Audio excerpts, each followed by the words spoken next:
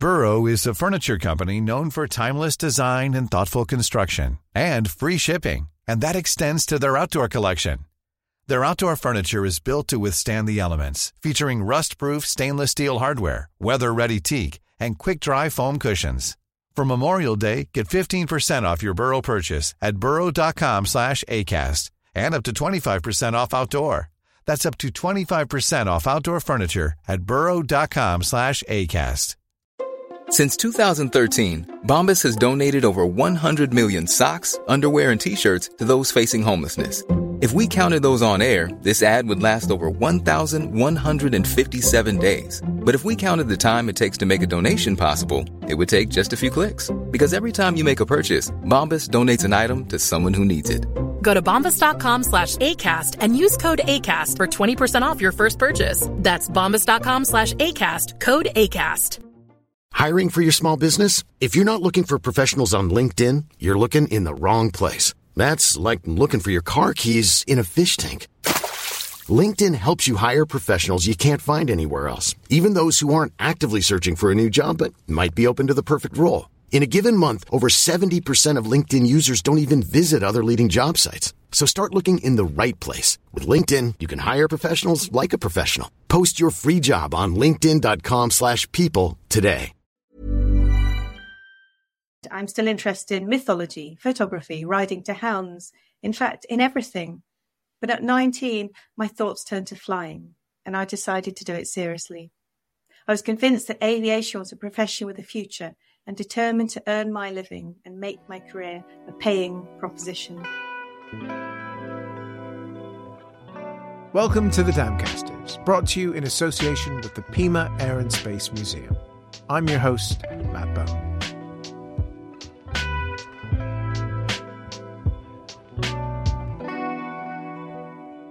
Pauline Gower is best remembered today as the intrepid commander of the women's section of the Air Transport Auxiliary during the Second World War.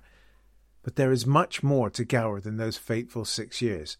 Overcoming childhood illness, Gower would go on to an incredible aviation career, published 2 volumes of poetry, and capped it all with the foundation of the women's section of the ATA, ensuring her pilots received equal pay for equal work in the dangerous delivery of high-performance aircraft. Under her leadership, women flew every type of RAF aircraft, ensuring a steady supply of new and replacement aircraft to frontline and training units.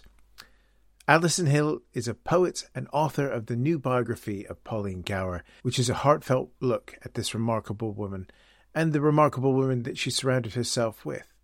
Our conversation is going to focus on Pauline's life before the ATA, but when I'm speaking with a poet, about a poet, I had to ask Alison to start with, what drew her to Pauline Gower?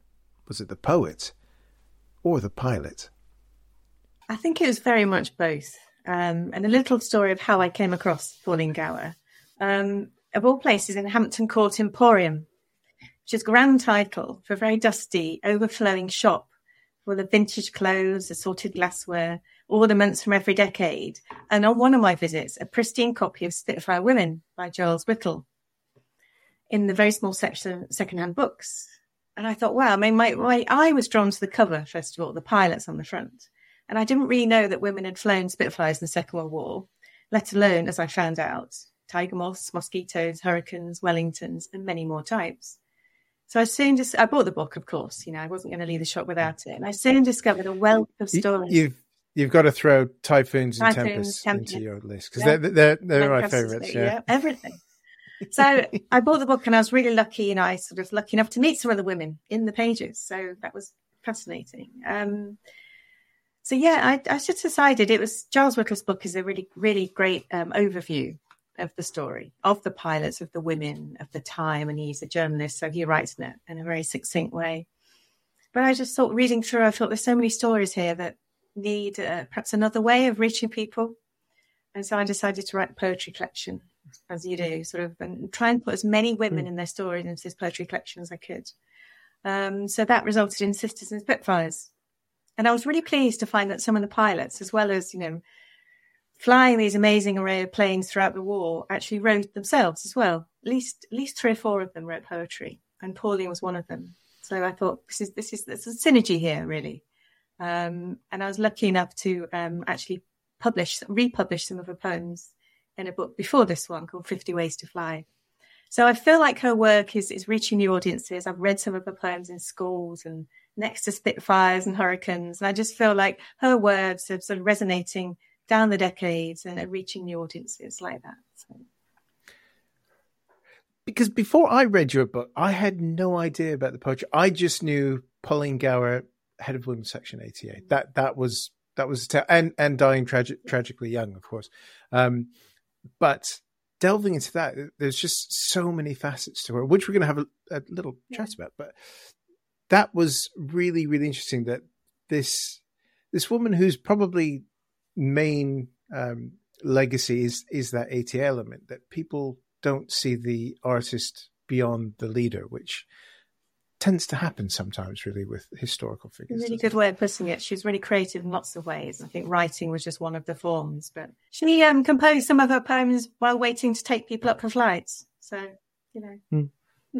Well, we're going to get to that bit because we have to start at the beginning, because her life, just all the way through, is just utterly fascinating. But who were her people? Where was she from? She was born in Tunbridge Wells. She was born on the 22nd of July, 1910, at Sandown Court in Tunbridge Wells in Kent. She was the second daughter of parents Sir Robert and Lady Dorothy Gower. So clearly she was from a fairly wealthy middle-class background. But she was determined from the outset, when she'd left school, she was determined to make a way of earning her own living through the thing she loved best, which was flying. Which was quite unusual then. She could have just sort of sat back on her wealth and decided she wasn't really going to do that, but that's what she did. And she followed her ambitions and made that happen. So her father, Sir Robert Gower, was quite a character. He was equally ambitious in the field of politics and had some strong causes to his name. He was known as the Dogs MP for his concern for animal welfare and was chair of the RSPCA for many years. He was also keen that both his daughters had a good education, which was fairly unusual for the time. We'll come on to that a little later. But his wife, Dorothy Gower, she was a very loyal wife, and she undertook lots of engagements alongside him. She opened dog shows and other interesting engagements. But she seemed to enjoy this, and they appear in lots of press photographs alongside each other. And later, some of that work would fall to Pauline. I've just sort of Googled Robert Gower because I did this the other day. It's quite funny that the majority, it's father of Pauline, and then a little bit about the animal activism, and that's about it. But he was a very sort of, we'd call him a crusading MP nowadays, wouldn't he? He very much would pin his mast to various causes along the way. You mentioned animal welfare and things. The thing I found interesting as well was the work that the ladies of the family had to do. They were very much front and center in his activities as an MP. He was involving the whole family, wasn't he? He was. He was also a real collector of scrapbooks. He bequeathed 50 scrapbooks, these are thick books, to Tunbridge Wells Library. So an excellent source of information and research. I visited them twice, and I think I went through most of them. And now they have some lovely new archive boxes that have been moved from library to library. They very much sort of pride a place in the library. But he collected everything in the press. Pauline obviously was a focal point.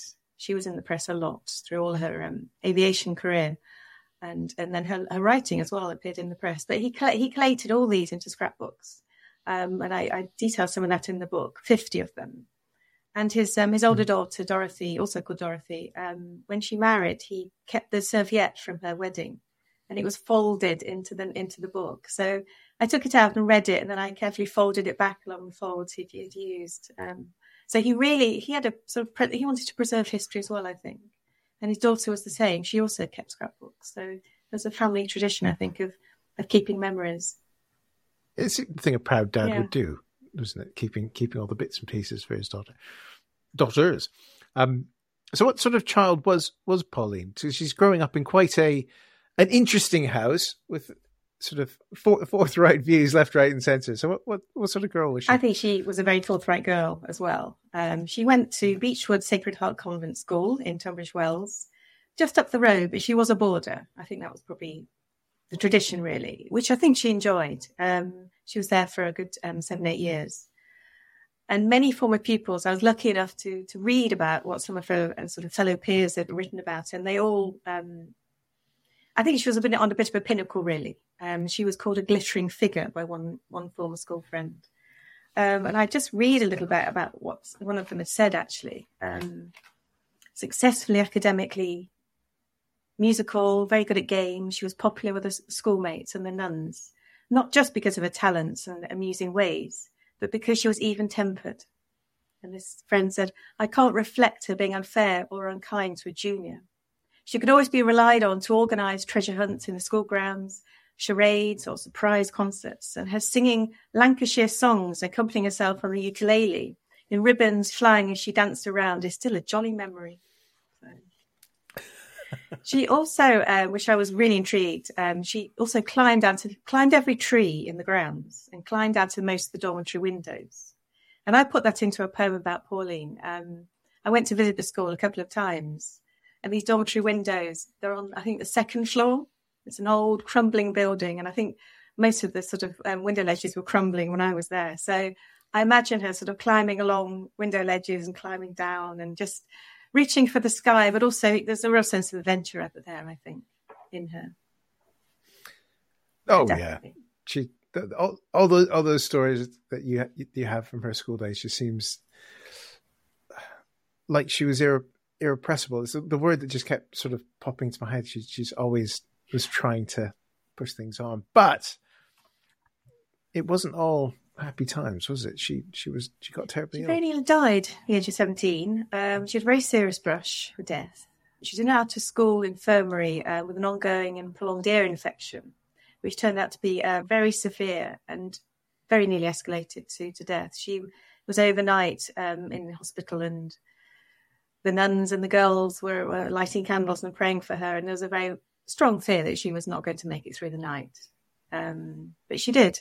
And I think strength of character and strength of her will, I think by the second day she was up demanding chicken soup, or at least eating chicken soup. So she'd come through something very serious and very nearly died. And I think it slightly altered her perception. I think she thought now she was going to do as much as she could. That's sort of my feeling from what she then went on to do. And I think she thought, she'd come through sort of a very serious night and operation, and she'd made it, and she was going to go for it. So, yeah. So flying enters her life around about this time. So post stillness, isn't it? And what do you think drew her to that? Was it this desire of the brush from death to just literally grab the most exciting thing that she could, and that was flight? I think it is. I'm going to read a couple of bits that sort of say in her own words why she chose flying. She could have chosen lots of different things. As she said, I'm still interested in mythology, photography, riding to hounds, in fact, in everything. But at 19, my thoughts turned to flying, and I decided to do it seriously. I was convinced that aviation was a profession with a future, and determined to earn my living and make my career a paying proposition. So that was that determined streak in her, I think. Yeah, and it's that line there, the paying proposition. It wasn't just joining the flying set, which about this time was one of the in things, wasn't it? The Brooklands crowd and all of them. But it was to make her own career out of it.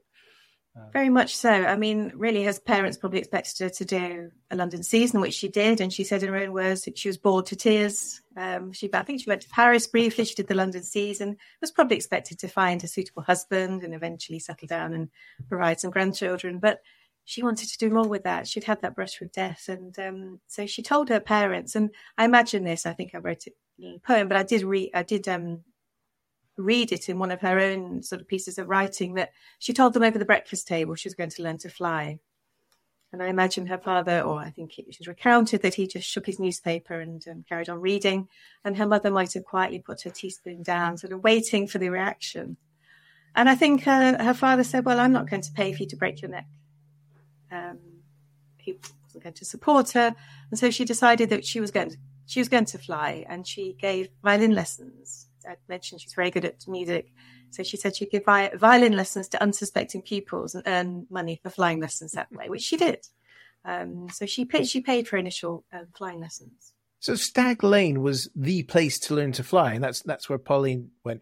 It's one of those places that if I could go back, I'd love to just sit and watch, because the stories about Stag Lane as just this social whirl of an airfield are fantastic. And you paint a really vivid picture of it as well. What happens when Pauline is pounced upon enough unsuspecting students with her violin to actually get involved there? Well, she knew that she wanted to learn to fly, and she found Stag Lane, North London. And it was, like you say, a very famous place. It launched many a career and many a plane.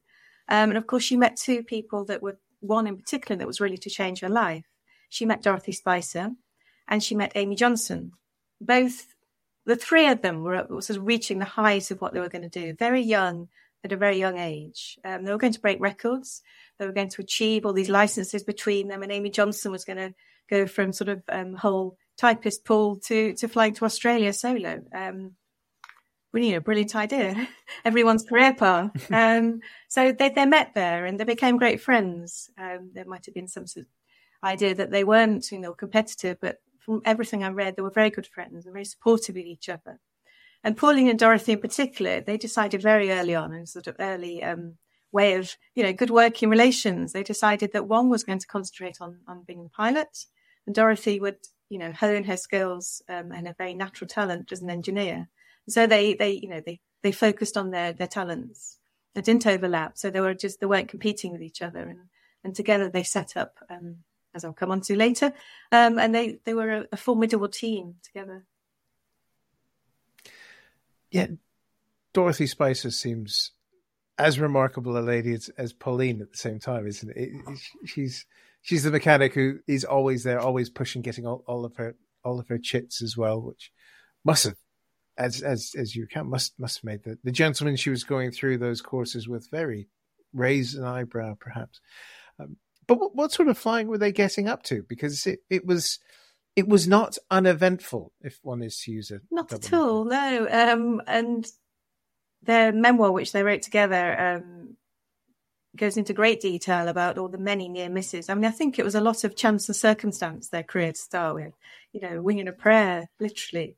But Dorothy was very skilled, and Pauline trusted her that she would keep their plane flying. So every night and all those sort of the summers they spent together, the air circuses, Dorothy would be hard at work checking the plane every night to make sure it was safe. And Pauline would be filling in her logbooks and preparing for the day ahead. But they made such a good team, I think, because they were both, I think, ambitious without sort of sensing they were being ambitious. But they were really making strides. I mean, Dorothy broke down barriers and made huge strides for women in the field of, aeronautical engineering.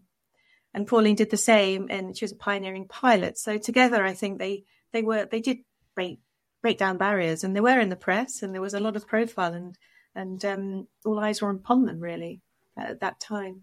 What were the circuses that they flew in? Because it's one of those things that you sort of hear about, Cobham's Flying Circus and things like that. And of course, Monty Python ripped off the name many years later for a very different thing. But what were these circuses that Pauline and Dorothy got involved in? Well, I think this was the fun part of the research. These are circuses that the golden era of aviation, the 1930s, a time that will never come again because we've got far too many health and safety rules for it to happen for a start. And we've, with so many different advances in aviation and everything else. So that particular time, not so far after the first flights, and sort of some amazing stunts. And, I read about people pretending to be human planes in their exhibitions and sort of their exploits in the sky, really. So they joined Campbell Black's Air Circus. They spent a season with the Crimson Fleet and another season with the British Hospitals pageant, which involved, one summer or 2 months out of the year, they might fly across England, 200 towns to give displays. These were long hours, long days. And as I said, that, they would be looking after the plane at night. But I imagine they had huge amounts of fun doing this. They were young. They were like daredevils in a way, and they were just having fun. And they were two women, usually in a crowd of men. That's in photos, and photos in the book. The Barnstormers, and there's a group of men, really, and there's Pauline and Dorothy, looking like they're having as much fun as the whole group, really. There were never too many accounts of huge amounts of sexism. I think, obviously, they were doing something different. They were very much in a man's world, but they were proving themselves in that man's world, I think. So I think they were just wasn't overtly any too bad in that way. I was doing a bit of Googling earlier and I realized I forgot one important question when I saw a picture of Pauline and Dorothy and their dog. Ah, yeah. Because it was very much the third one in this group. Where did the dog come from? Very, very well spotted. Well, I think Pauline had the same love of animals as her father. And this always seemed to be a little dog in the photographs when I was looking. So Wendy was the dog that she had for a few years, and she flew 5,000 miles with him, if you can imagine that. And I think she's a little Yorkshire Terrier, I think, and her hair must have been quite blown by, the open cockpits. But, she was in lots of, fair amounts of flights. So, yes, and I think she flew around the country with them. Wendy's a good name. So besides the circuses, they're honing a very early sort of form of air taxi business.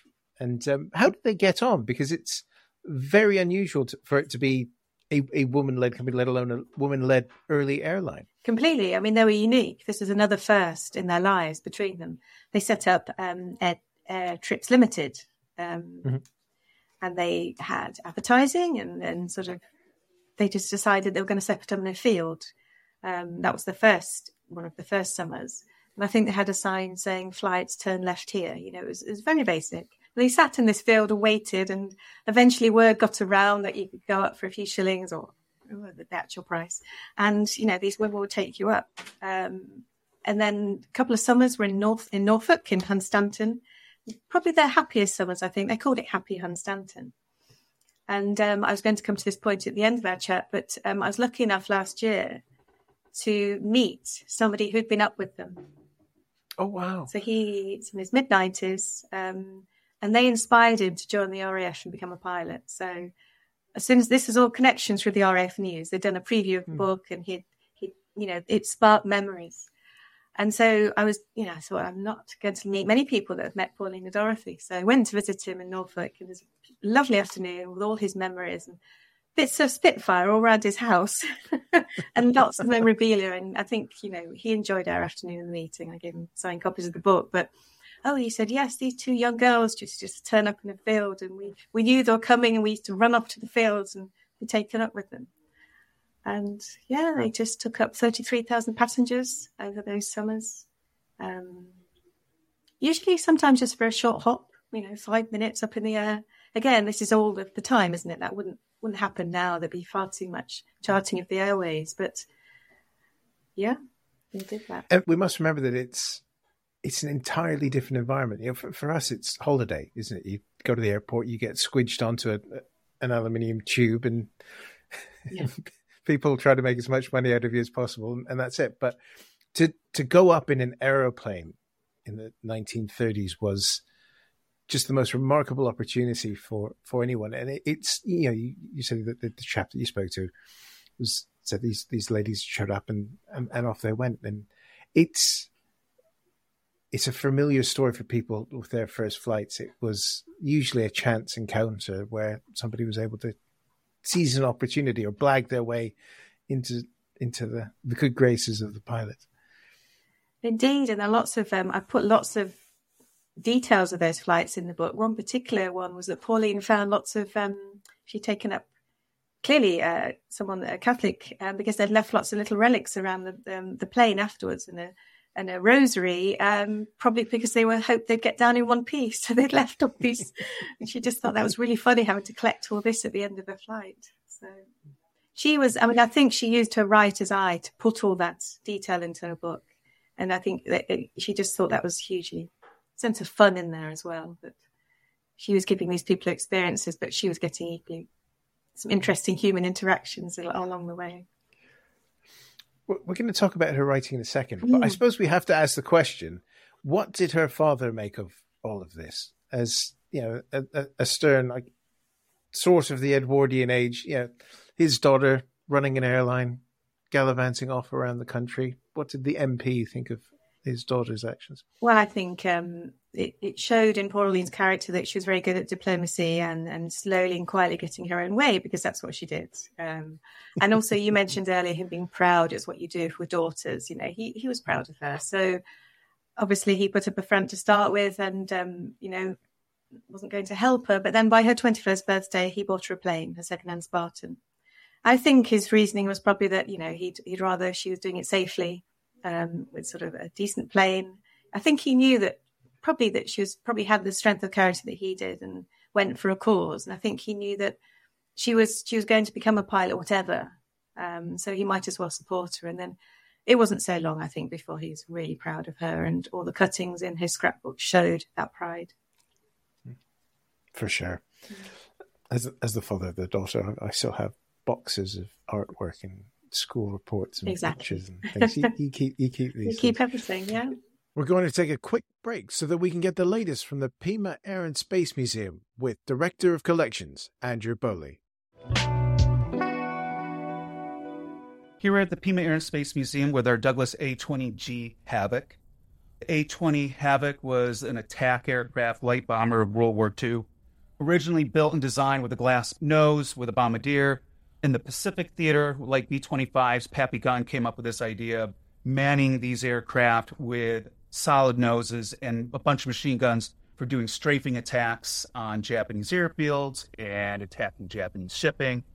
This aircraft is an actual combat veteran. It flew with the 89th Bomb Squadron in New Guinea on a mission. I think bombing Wewak. It was damaged and made an emergency landing in a swamp in New Guinea. The crew was recovered, and the aircraft sat there pretty much forever until it was found in the 80s, and in the early 90s, it was recovered by the Royal Australian Air Force. This A-20 with another one that they had, they restored the one Helen Pelican, which was another combat veteran from the Pacific. They used a lot of the parts from this aircraft for that aircraft. Then actually went to a civilian owner, and then we ended up buying from that civilian owner and finished up the restoration, put it on display here. It's a unique aircraft in the fact there's only about 4, if I recall, A-20 Havocs anywhere on display in the world, with one in a private collection, one at the Air Force Museum, one here, and one in a private collection in Russia. But I'd say it's always been one of my favorite aircraft, I think just because of the lack of them as survivors, and also just seeing a lot of those cool photos from World War II where you see these A-20s coming in low over Rabaul, bombing Japanese cruisers and transports, and they're like literally flying right like at mass height over these ships. So I just always found it to be a pretty cool airplane. To learn more about what is on display and what events are coming up at the Pima Air and Space Museum in Tucson, Arizona, please do check out their website at www.pimaair.org.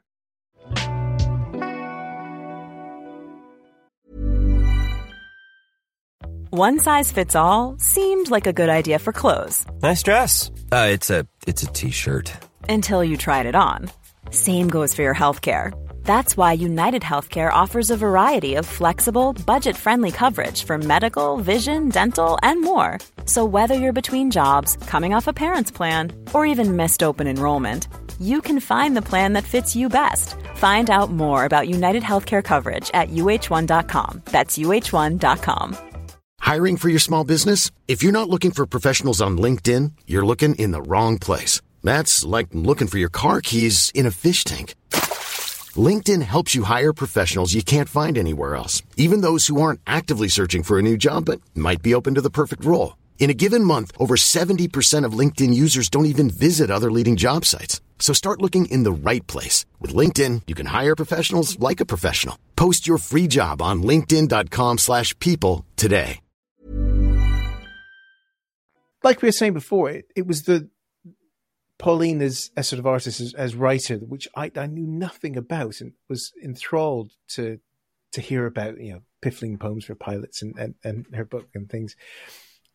What were the reactions to the collections? Because you sort of include a few in your book along with your own poetry. That's I sort of love that you sort of have that connection there. But what was the reaction when this daughter of an MP who was gallivanting around the country in an airplane published a collection of poems? I think there was a fairly amused reaction, possibly, but mostly they were very well received. She'd made her name for herself already, and then to have this added interest that she was writing poems, and it was detailed that she was writing them while waiting to take up passengers. And once she wrote an overly long poem, and Dorothy, who probably wasn't so much into poetry, said, I really quite like it if you stop that poem now. I think, if it ended at line 6, that would be great. So, there was a little backstory that where she was composing her poems. I tried to follow her suit actually and try and write a poem while I was being taken up in a small plane. And as soon as I realised that, I was going to be airsick and couldn't even write anything, I decided. But, I admire her for doing that in between all that sort of frantic sort of flying life that she had. So yes, they were well received. And Amy Johnson said very good things about it. She offered a review of her envied friends' achievements, saying that although the exhilaration of flying often made her want to break into song, she didn't have Pauline's talent with the written word. And she reminded readers of the Tunbridge Wells Advertiser that her friend enjoyed a successful strategic partnership. Pauline flies and composes poems, while Dorothy looks after the engine in the machine.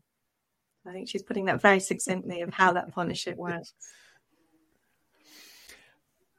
Looking back at it over the course of 80 years and with a poet's eye, and there's someone with a tin ear for these sorts of things, do they hold up? I don't know if that's the right question to ask, but for someone who looks at these things probably a little bit more critically than say I would, and just think, oh, that's lovely, and turn the page. The sort of way she would compose and phrase, what's your poet's sensibilities say about them? It's a really interesting question. And when I knew that she wrote poetry, when I managed to get hold of piffling poems for pilots, I was a little bit wary. I thought, what am I going to think of them? Because like you say, there's this 80-year gap, and poetry is so much different now, and how we perceive it, how we write it, how we, read it aloud. So I think they stand the test of time. They're very much of their time, the way they're written. Some people might say that they're almost light verse. And I don't think Pauline herself took them extremely seriously. I think she thought she was writing to entertain, really. So they're very accessible. And they have that important sense of humour that I think marks her life and her career. So they're full of humour. And I've also discovered there's a depth to them. There's a flickering subtlety of light and shade, but mostly there's humour. Yes, the few you have in the book, I don't know. I'm going to put you on the spot here. Did you have a favourite you wanted to share, or? Well, I mean, there's one I did put in the chapter about her poems, so I could share that one. And that would be lovely. Like I said, it might be wasted on me, but I'm sure our listener is far more discerning person than I am when it comes. Well, I think this really shows her sense of humour. So it's called The Stranger Pilot. From some far continent he came to teach us how to fly. We'd not even heard his name, from whence he came or why. He told us of all the things he'd done at least 100 times, and all about the cups he'd won in distant foreign climes. From tales he told we had to grant he was no also-ran. With wonder we exclaimed, "You can't!" But he replied, "I can." It was a joy to tease and bait that pilot of renown, and each in turn would lie in wait and try to do him down. One day we caught him by the sea, that was the last of him. To Mortuus, well, R.I.P., the blighter couldn't swim. She's clearly having a lot of fun. She is with her observations. I think it was that. It was a sense of fun and a little bit of getting at the pilot. Obviously, thought he was a wizard pilot, to use another term from the time. You clearly spent a lot of time with her work and things. How did it inspire you in your own works when you were writing about the women and what sort of moved you after spending a lot of time with Pauline's poetry? I think possibly that she didn't go on to write more, really. They were sort of poems of a young woman. As I said, they were amusing, they're light, but I've only really just thought this, but she might have gone on to write some deeper poems. She might have gone on to write all sorts of things, but I think they're of their time, but they're of her time as well. Yeah. And it was also, just to add, it was quite an honour to republish them and to have the permission of her son to put them in this book as well, because I think it's just giving them that extra lease of life, really. Very much so. And it's remembering just how young she was throughout all the things that she crammed in. But the other thing you mentioned earlier was her sort of memoir of her and Dorothy's adventures, Women with Wings. How did that book differ from the poetry? Because that's very much more sort of nuts and bolts, what we're getting up to sort of thing. It really is, yeah. And I was delighted. It's a very rare book now. I was really delighted to get my hands on a copy because until I read that book, I really didn't have Pauline's voice, I don't think. I tried to find a copy online, and I was very pleased when a friend, a researcher who's now become a friend, lent me a copy, and she bubble wrapped it beautifully. I was thinking this book I think it might have been between lockdowns and it was coming at Christmas time with the post. I remember the post had all stacked up. Mm-hmm. But anyway, I opened my door and it was on the doorstep. And, when I unwrapped this bubble wrap and this time and this sort of history, her voice really shines through. So it was a memoir of their time flying together, their 6 summers. And it's the only time that Pauline and Dorothy actually nearly fell out because they couldn't decide who was going to write the main part of the book and who was going to tail it with a forward and afterward. And I'm going to ask you now, Matt, who do you think won? I'm guessing it was Pauline. Yeah, she did. Mm. She decided that, yes, determination won that one.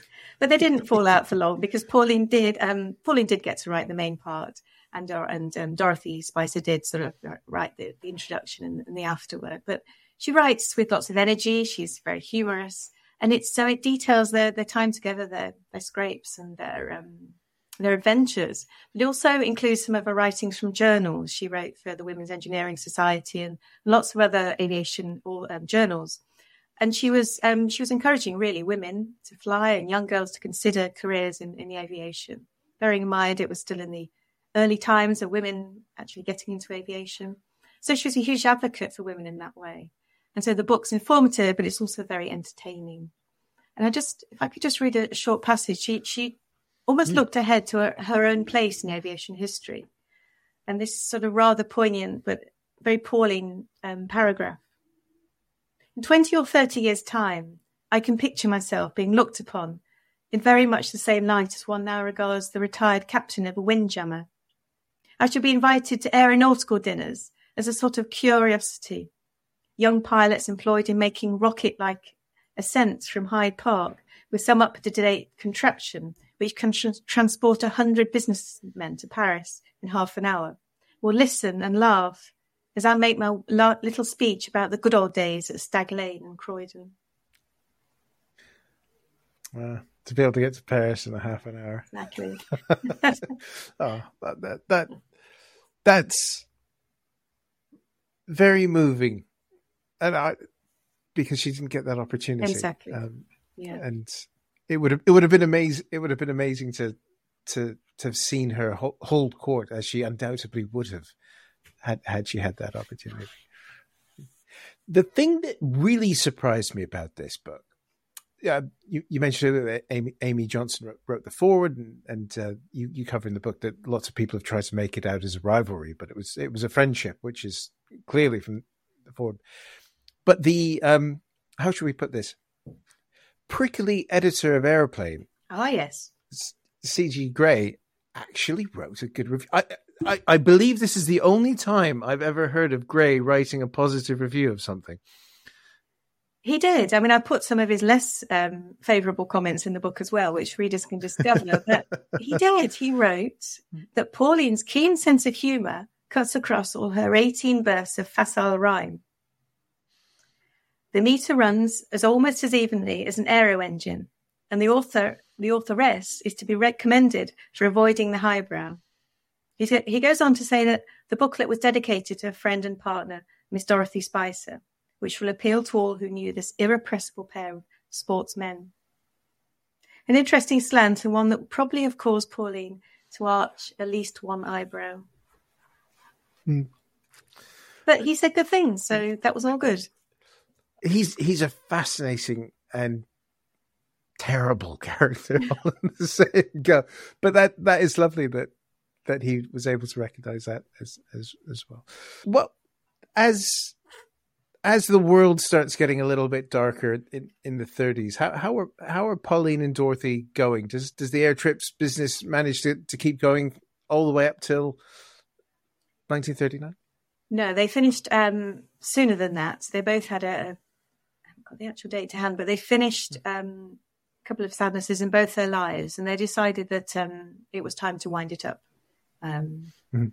They'd had their day, and I think the last but one season had been really taking its toll on Pauline's health, and just generally the sort of, they were tiring seasons and summers, and not particularly didn't make an awful lot of money.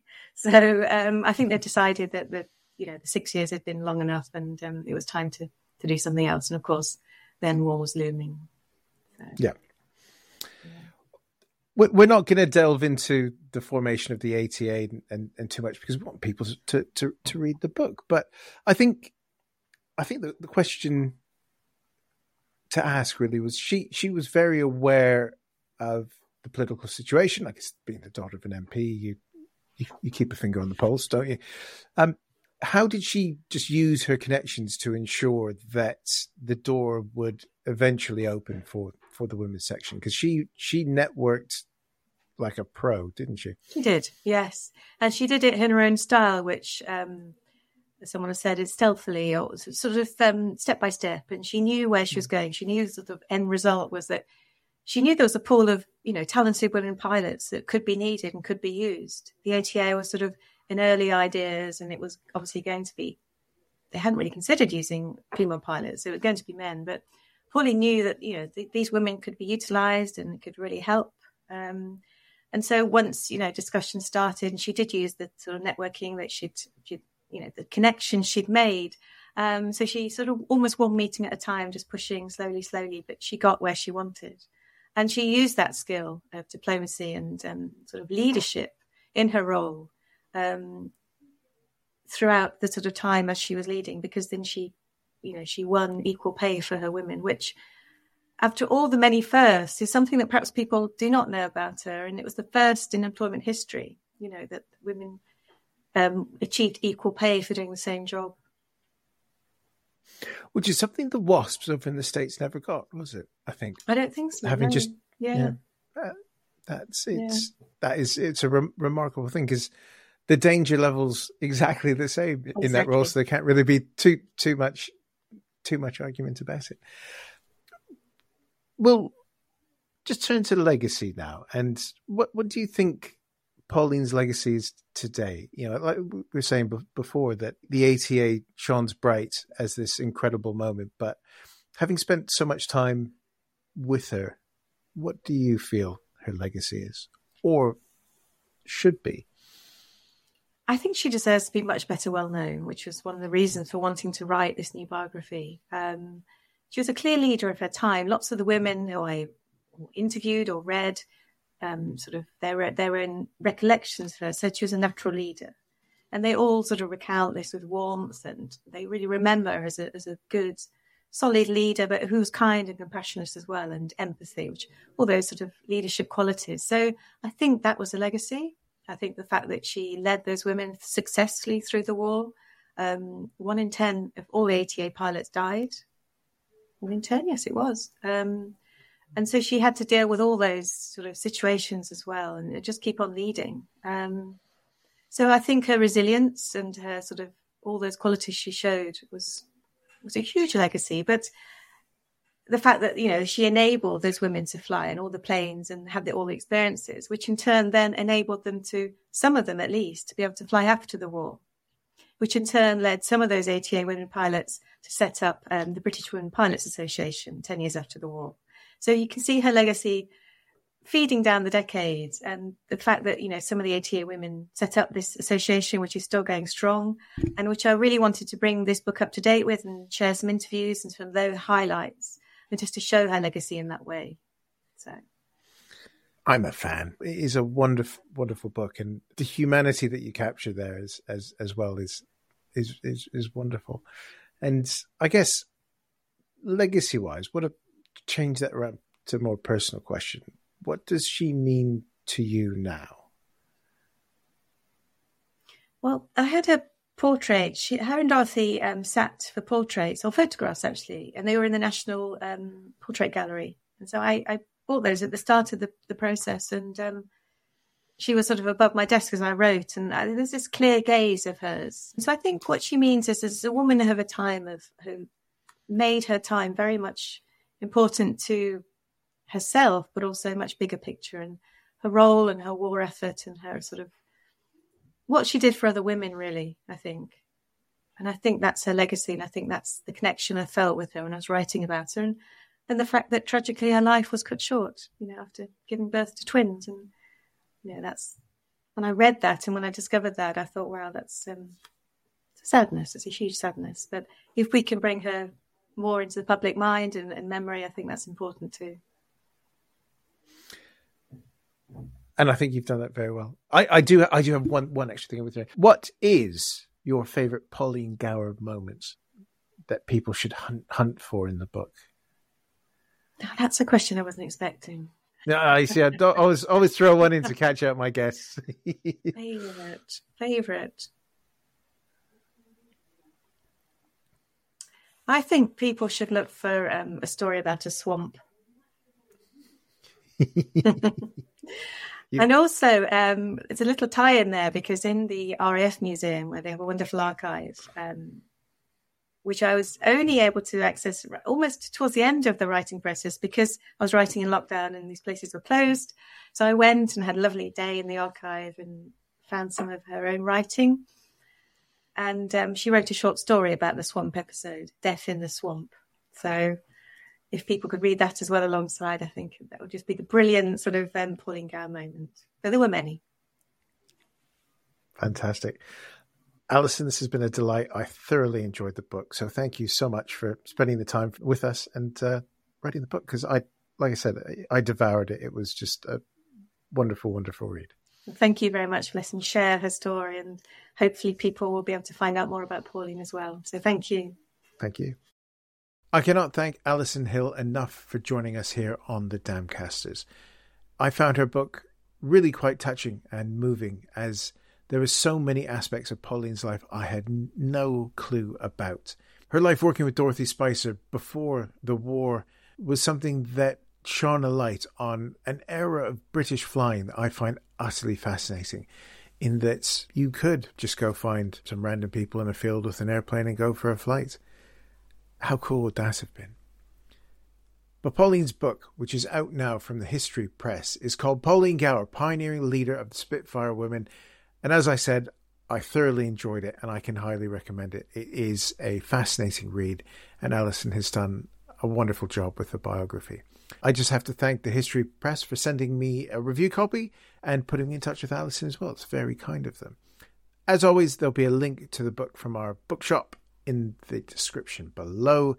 As usual, a little bit goes to support the podcast. And of course, the best way you can support the podcast is by liking, subscribing, doing all those sorts of things. But just give us a quick review. Whatever your podcast app of choice is, stick some stars in it, leave some notes, let me know how we're getting on, if there's anything you'd like to see. And it really does help nudging the algorithms into helping people find the podcast. Of course, you can always tell your friends, because, that's the easy way to get people to listen. Just tell them how great this is. Despite the guy that hosts it, the guests are fantastic. And we have more fantastic guests coming up. I'd just like to take this moment as well to thank our sponsor and partner, the Pima Air and Space Museum. We're going to be having another fantastic interview with one of the people from Arizona at the beginning of May. So keep your ears peeled for that one. Of course, there's the Patreon as well, £3 a month. We're going to call it the Damcasters going on forward, mainly because I'm really excited about the upcoming Musketeers movie and being a Dumas nut. Why not? So, if you want to join and become a Damcaster, check out the links in the description below. There's going to be more bits and pieces on there. We've got a new video up where I delve into my love-hate relationship with the first of the few. That's for the Patreon fans for the time being. And I think it was a lot of fun to do. Next time, we'll have another guest. And as always, we'll be back soon next week with another episode. And I do hope you'll join us. Until then, thank you everybody for your continued support of the pod. This is great fun. I know it's been a couple of weeks since the last episode.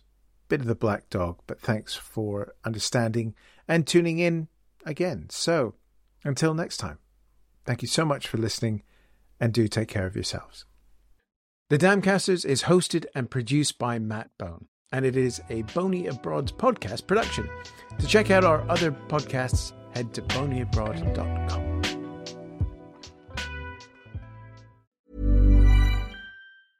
Even when we're on a budget, we still deserve nice things. Quince is a place to scoop up stunning high-end goods for 50 to 80% less than similar brands. They have buttery soft cashmere sweaters starting at $50, luxurious Italian leather bags, and so much more. Plus, Quince only works with factories that use safe, ethical, and responsible manufacturing. Get the high-end goods you'll love without the high price tag with Quince. Go to quince.com/style for free shipping and 365-day returns.